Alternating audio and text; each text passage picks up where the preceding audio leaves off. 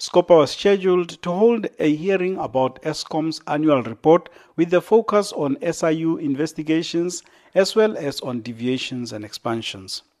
The meeting was rescheduled from last week as the committee was not happy with the answers it received then.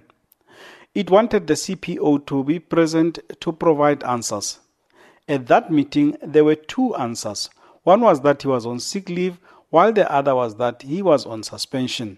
The committee asked board chairperson Professor Malekgapuri Makgoba to clarify. As far as the board is aware, and it has been informed by the executive management, the CPO has been suspended and there is a disciplinary inquiry by an independent process that is going to take place. Makgoba was also asked when he had first learned of the allegations by Chitangano against Reiter and what he had done about it.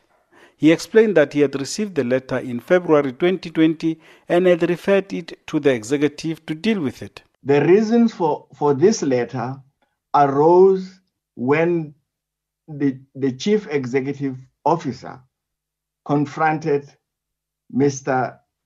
Chitangano about his performance. These complaints did not arise spontaneously out of somebody wanting to complain about the GCE, but it was because the GCE had confronted the CPO on performance that we received these complaints. While the committee undertook to respect Eskom's internal disciplinary processes, they felt the allegations against the CEO were serious enough to institute an investigation. Committee Chairperson Mkhuleko Hlengwa. The allegations are very serious.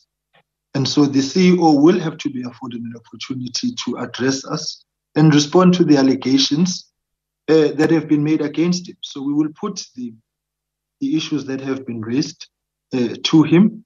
So I think that a committee investigative process must ensue on this matter, given the importance of Eskom. It is very, very urgent. The absence of the CPO meant the meeting did not continue once again, and the committee will find other ways to get him to explain the irregularities identified by the Auditor General. I am Joseph Musia in Parliament.